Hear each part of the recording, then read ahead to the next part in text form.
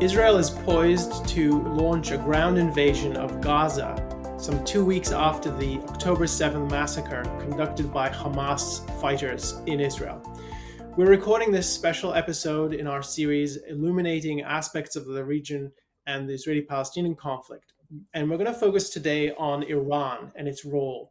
So the three things we want to talk about today are Iran's role in the region and how it's been aggressive and expansionist, the ideological source of Iran's character and its actions, and then how it's involved and how it's centrally involved in the Israeli-Palestinian conflict and the region more broadly.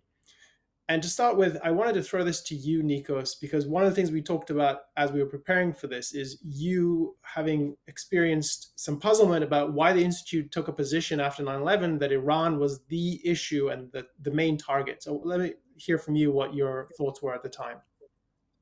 Yeah, so the way I think about this series is trying to figure out questions that I myself had when I tried to make sense of the Middle East or of the conflict between Israel and Palestine.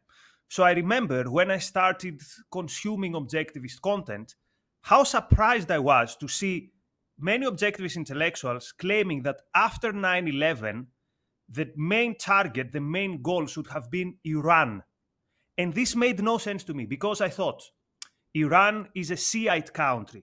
We know that the perpetrators of 9/11, almost everyone, either of the hijackers or of the organizers, were all Sunnis, were Sunni Muslims. And of course, we know that the Sunnis are in eternal war with the Shiites. We also know that, particularly when it came, for example, to the invasion of Afghanistan, Iran was actually eager to provide some security information to the United States in terms of how to beat the Taliban. So the way I view it is in terms of what I would then understood as realpolitik. How could Iran be on the main target after 9/11, whereas Iran had nothing to do with the attack itself? And actually, if we see the 9/11 Commission, it verified that there can be no links drawn between Iran and 9/11. So I guess this is a question also in the minds of many people. Many people might think, even with the Israeli-Palestinian conflict, why are you so obsessed with Iran? Iran is like 2 hours flight away from Israel. In the biggest wars of Israel against the Arabs, the current Iranian regime was not even there. So why all this obsession with Iran? And this is what we're trying to clarify today. Let me say something about the wider issue of Iran's role in the Middle East, and then maybe Alon, you can take the issue of its specific role in the conflict with Israel and the support of the Palestinians, including Hamas. The kinds of considerations, Nikos, you brought up are details, and it's important to not get lost in details. Part of what philosophy teaches you is to get a big picture view. And part of what Ayn Rand's philosophy teaches you is to take seriously ideas and philosophic ideas. The reason that the Iranian Revolution is the most significant event in the Middle East in the last 50 plus years is what it meant and the inspiration that revolution had for people across the Middle East. What that revolution meant is we're going to replace our infatuation with socialism, communism as a kind of ideology in the Middle East, and we're going to have religious totalitarianism. We're going to have Islam take complete political control. So far from a separation of church and state, the church or the mosque is going to rule the state. And the revolution succeeded. And part of the revolution, and what was so significant about it, is when the American embassy was seized in Tehran, what it told people and what it sort of showcased is look at the power that we have if we embrace Islam as a totalitarian ideology that should wield power. And look what it's able to do when it does wield power. And I was 9 years old, I think, when the embassy was seized. And they were held hostage, the people in the embassy, for 444 days. I can remember, it's when I first started following the news, I can remember day after day after day on the American news stories about the hostages, and what it conveyed was America's impotence. That, look, we can't get the hostages freed, and they even sent a military operation, helicopters crashed, and so on. It failed, and so for internally in America, it's like, why aren't we not able to do anything? Why can't we get the hostages freed? But in the Middle East, the perspective is, look how powerful we are. We can bring the mighty Satan, America, to its knees if we embrace Islam. And that's an inspiration throughout the region. And what you see in the region then is a growing and growing embrace of Islam as a crusading political totalitarian ideology. And the specifics of Sunni versus Shiite, that the Taliban and the Iranian regime might have theological differences and so on, that's a detail. The crucial thing is they all think we can become powerful if we embrace Islam and embrace it in a totalitarian way. And that's why you saw the rise of Al Qaeda and all kind of Hamas, all these groups. And unless you put an end to the Iranian inspiration and a whole regime that is dedicated to this ideology and putting it into practice for over 50 years, you're never going to break the spirit of these people warring against America and against the West. And let me tie it to the Israeli-Palestinian conflict, Nikos, because I yes, think Elan, you can. Yeah, I think it's important because it's an amplification of the same kind of issue. So the decades before the Iranian Revolution, the Israeli-Palestinian conflict is defined and shaped by the ideologies that were dominant, and they were the kinds that Onkar mentioned. There were nationalism, socialism, various kinds of leftist-influenced ideas, and the countries that were sponsoring the Palestinian cause influenced it in those directions. And important to see is that the Palestinian cause was a kind of badge of honor. The more a country associated itself with this as the champion of these victims, the more its prestige was recognized. And so there was both a reciprocal relationship between a country's attempt to prove its bona fides as a vanguard for its ideologies, for its nationalist, socialist agenda, and the fact that it used this conflict to fight against what it saw as foreign influences, foreign powers, and in particular, the ideology that Israel embodies in some degree, which is a free society. So that's part of what you see before the Iranian Revolution. What happens after the Iranian Revolution is that the whole conflict changes drastically in its ideological direction. It becomes Islamized, and the Hamas movement and Islamic Jihad come to the fore in the early 1980s, and they're directly inspired by Iran. Palestinian Islamic Jihad was created by someone who was initially a nationalist, who saw that ideology fail and embraced Khomeini's ideas, the Iranian leader Ayatollah Khomeini. And the Muslim Brotherhood chapter in the Palestinian territories spun off Hamas because they realized after they saw Khomeini's triumph, this is the path. What we need to do is not just incremental religious cultural change. The time for jihad is sooner than we thought. And that's when you see the beginnings of Hamas, which is the Islamist resistance movement. That's what its acronym stands for. So that's the ideological shift in the region, and Iran is behind it both as an inspiration ideologically and then materially it supports these groups. And the final thing to say about Iran's role in the conflict is it's similar to what we saw previously, which is associating yourself with the Palestinian cause is a source of prestige and moral standing. So this is part of what it's playing to certain audiences to say, we're the vanguard. We're the ones who are really helping to liberate Palestine, in quotes, liberate Palestine. And the idea there, it's bound up with religious connotations. The whole idea that you have to erase Israel off the map. It's because it's an infidel power, not just that it's a Western power, but now it's specifically infidel. And we need to bring back Muslim control over Muslim land that the Prophet once conquered. That's so you have to understand it in those ideological terms. So this is to underline Onkar's point. To understand what's going on in the region and Iran's role in particular and why it's so central. It's the issue. You have to pay attention to the ideas that these regimes and movements are espousing. And when it comes to Iran, we are talking about a country that is very, very ideological.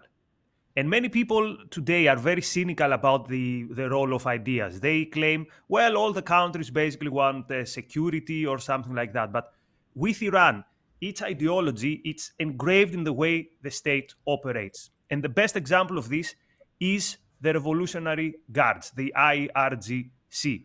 The Revolutionary Guards are actually the one pillar of power in Iran.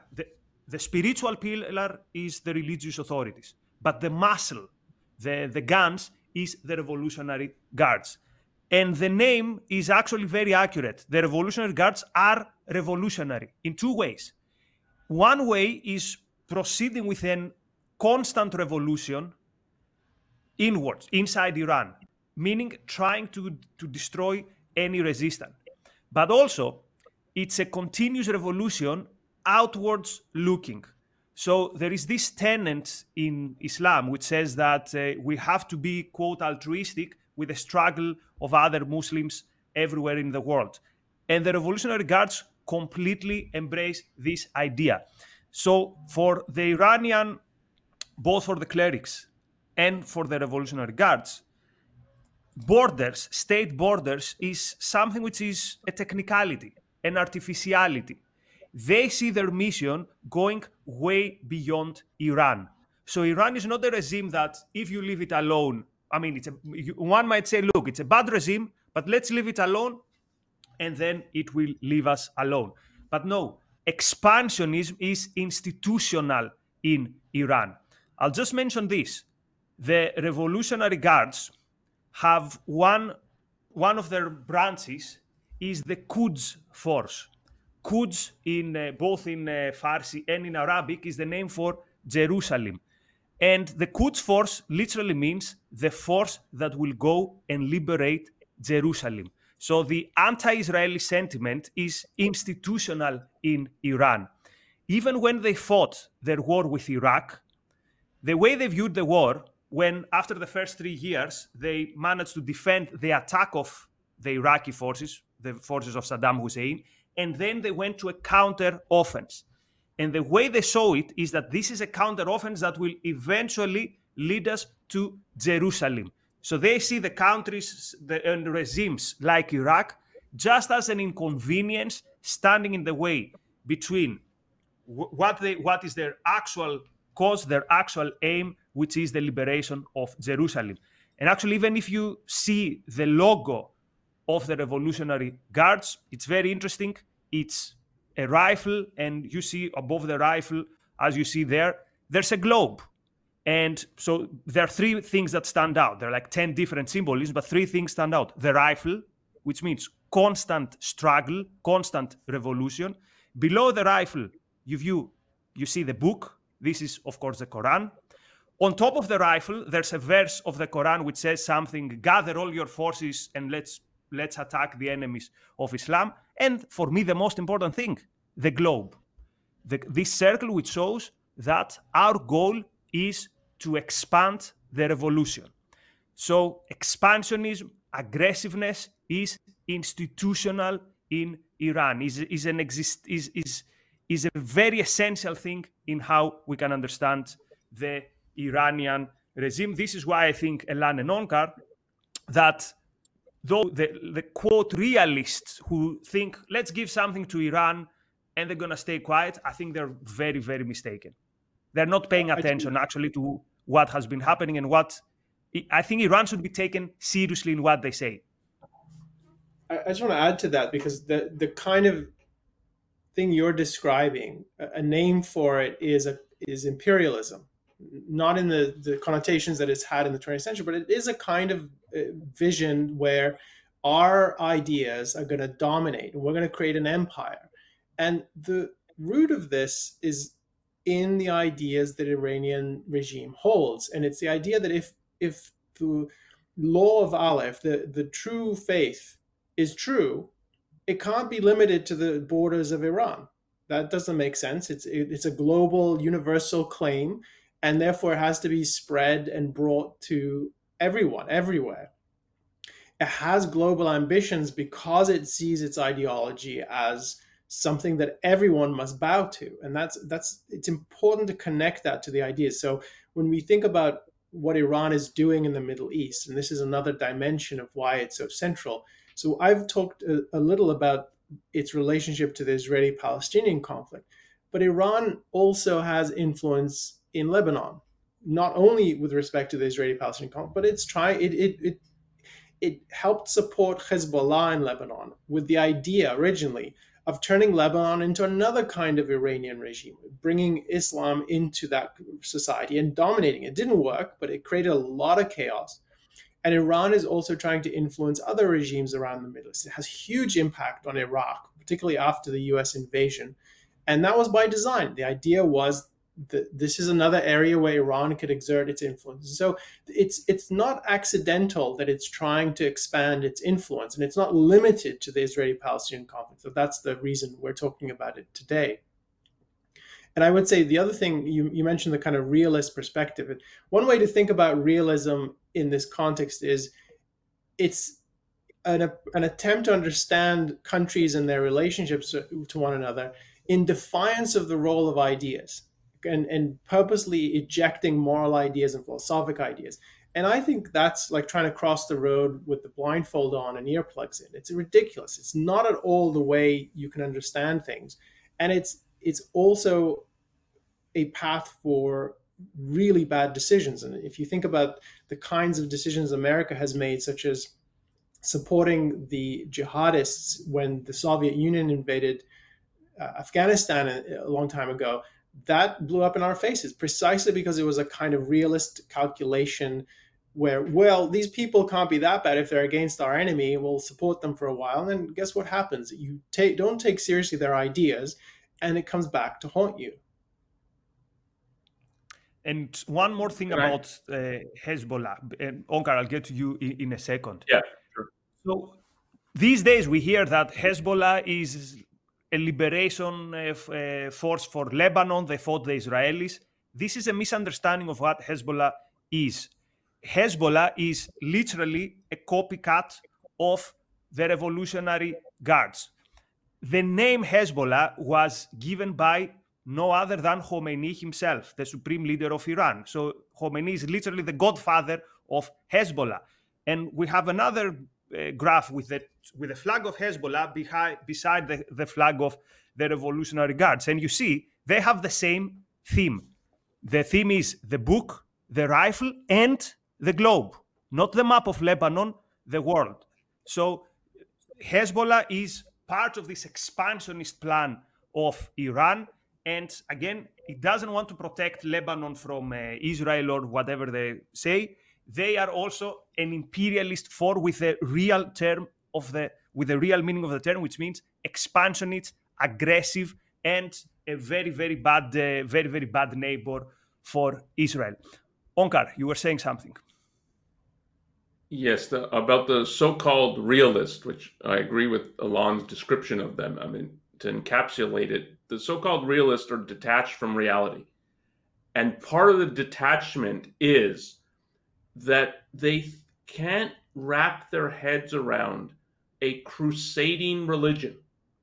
So we're talking about imperialism, they're expansive, they're aggressive, as though, oh, we've never seen this before in history, that a religion crusading and wanting to take more and more people, convert them. So we've seen this in history. I mean, for centuries, we've seen this.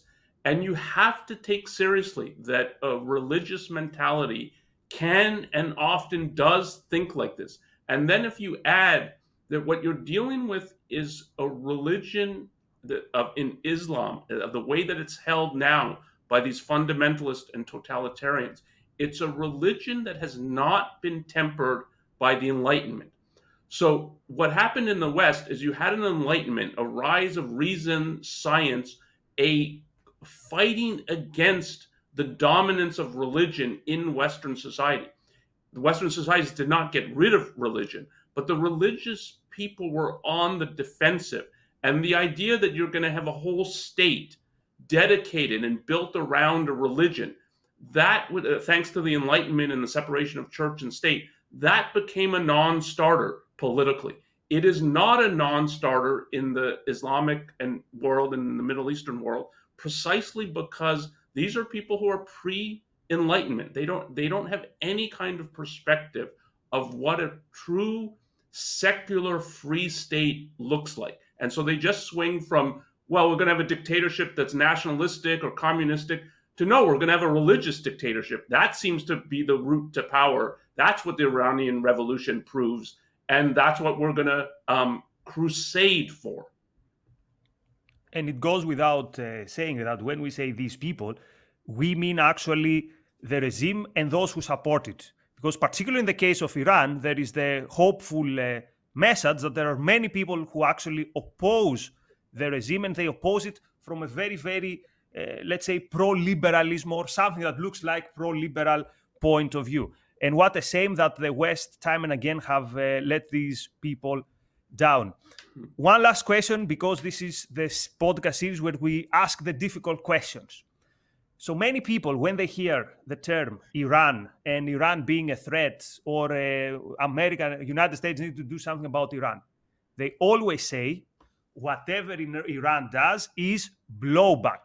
Blowback from what? From the fact that in 1953, the United States helped bring into power a thuggish regime, the regime of Shah Pahlavi, and the United States helped to bring down a president who, yes, maybe he was a bit of a nationalist, a bit of a leftist, but he was a popular prime minister, and this was Prime Minister Mossadegh. So what is your answer to this point, to the blowback theory about Iran hating the United States because we imposed a horrible regime to them, which lasted almost for 2 decades, and more than 2 decades? I'll say something brief on this. I don't think you solve the problem of a poorly thought out American policy to the extent America was involved, and I don't think it's as well established as people think. I don't think you address that by creating a totalitarian Islamic regime. That is not the appropriate response to, we were cheated out of a better leader, and what you do is you embrace someone who dominates you and crushes your people to the point where people literally are trying to escape from Iran over mountains at night, and they're standing in the streets because their women are forced to wear headscarves, and they don't want to do that. It is not a rational response. So I don't accept, number one, I don't accept that that's a genuine motivation behind the Islamic Revolution, as much as there was problems with American policy towards Iran. And I certainly don't think that creating a dictatorship or a religious theocracy, such as we've seen in the last 40 plus years, I don't think that's a solution to whatever problem you think you had in 53, which is a lot of people not alive yet, right? Right. Yeah. Onkar, any comment on blowback? Yeah. Blowback runs together two issues that need to be distinguished. Part of what Alon was arguing, you can put like this, that you can't see this as it's justice, that U.S. foreign policy has been irrational in many ways post-World War II, and it's certainly been irrational in the Middle East. And blowback in the sense that causality is, if you act irrationally, bad things are going to happen, including bad things are going to happen to you. But more broadly, bad things are going to happen in the Middle East to the people in the Middle East, including the people who are more on the side of freedom. If you don't support the regimes and the causes that are actually pro-freedom, you're betraying them and you're betraying your own interest. And in that sense, yeah, you get blowback. You bear the consequences of your irrationality. that to say that is not to say that the people who are perpetrating even more irrationality and injustice are justified in doing so. And that's the sense that, yeah, if what you're setting up is a religious dictatorship, there is no justification for that, regardless of what American foreign policy was. But so the fact is, and this is part of what we've said about Iran, and this is part of what Ayn Rand said about Iran, that because she was still alive in the Iranian Revolution, and her view was, if we didn't march in the first few days when the embassy was seized, there's nothing we can do now. And it's going to take us decades to live this down. That is, we're going to bear the consequences of this irrational decision. And we've seen the rise of Iran and more broadly of an Islamic religious totalitarian mentality that was emboldened by the Iranian Revolution. And there's all kinds of things in our foreign policy that we placate dictators in Saudi Arabia. We don't support Israel, the only truly country on the side of freedom in the Middle East. We don't support it in the way that we should be supporting it. And all that kind of irrationality and injustice in America's foreign policy, yeah, it has detrimental consequences, including detrimental to us. It's part of why we had 9/11. I'll just say one other thing in support of that. I think it has to be said that the hallmark of American policy in the Middle East is chaos. It's completely irrational. There are just a minority of cases where we actually did something rational and in our interest, but I think those were accidental and unfortunately rare. The other theme here, so I don't think the blowback is the point to the way it's presented typically is we brought this on ourselves. So it's sort of the running together, as Onkar put it. I think that the point that's missed is that because America's policy has not been self-interested, has not truly understood what is in our interest and how to recognize the virtue of certain countries and the vice of other countries, one consequence which needs to be shouted from the rooftops is that America has sold out the best people in the Middle East. The people who are actually on the side of freedom in Israel, not all of them, but the ones who are on the side of the people on the side of freedom among the Palestinians, in Iran, especially in Iran, particularly in the last year, but also for 40 plus years and numerous occasions when they tried to overthrow their leadership. People in Iraq who are for freedom, people everywhere in the region who truly want a better life and who understand to some degree that what that means is a society that's free. All of those people have a genuine grievance against America because America has not lived up to its ideal, and it's certainly not pursued its own interest in giving them the moral support that they deserve. And I think that's the tragedy. It's not the blowback is the way it's understood conventionally, particularly on the left, but that issue that we haven't truly upheld our own ideal and given the moral support to those who deserve it.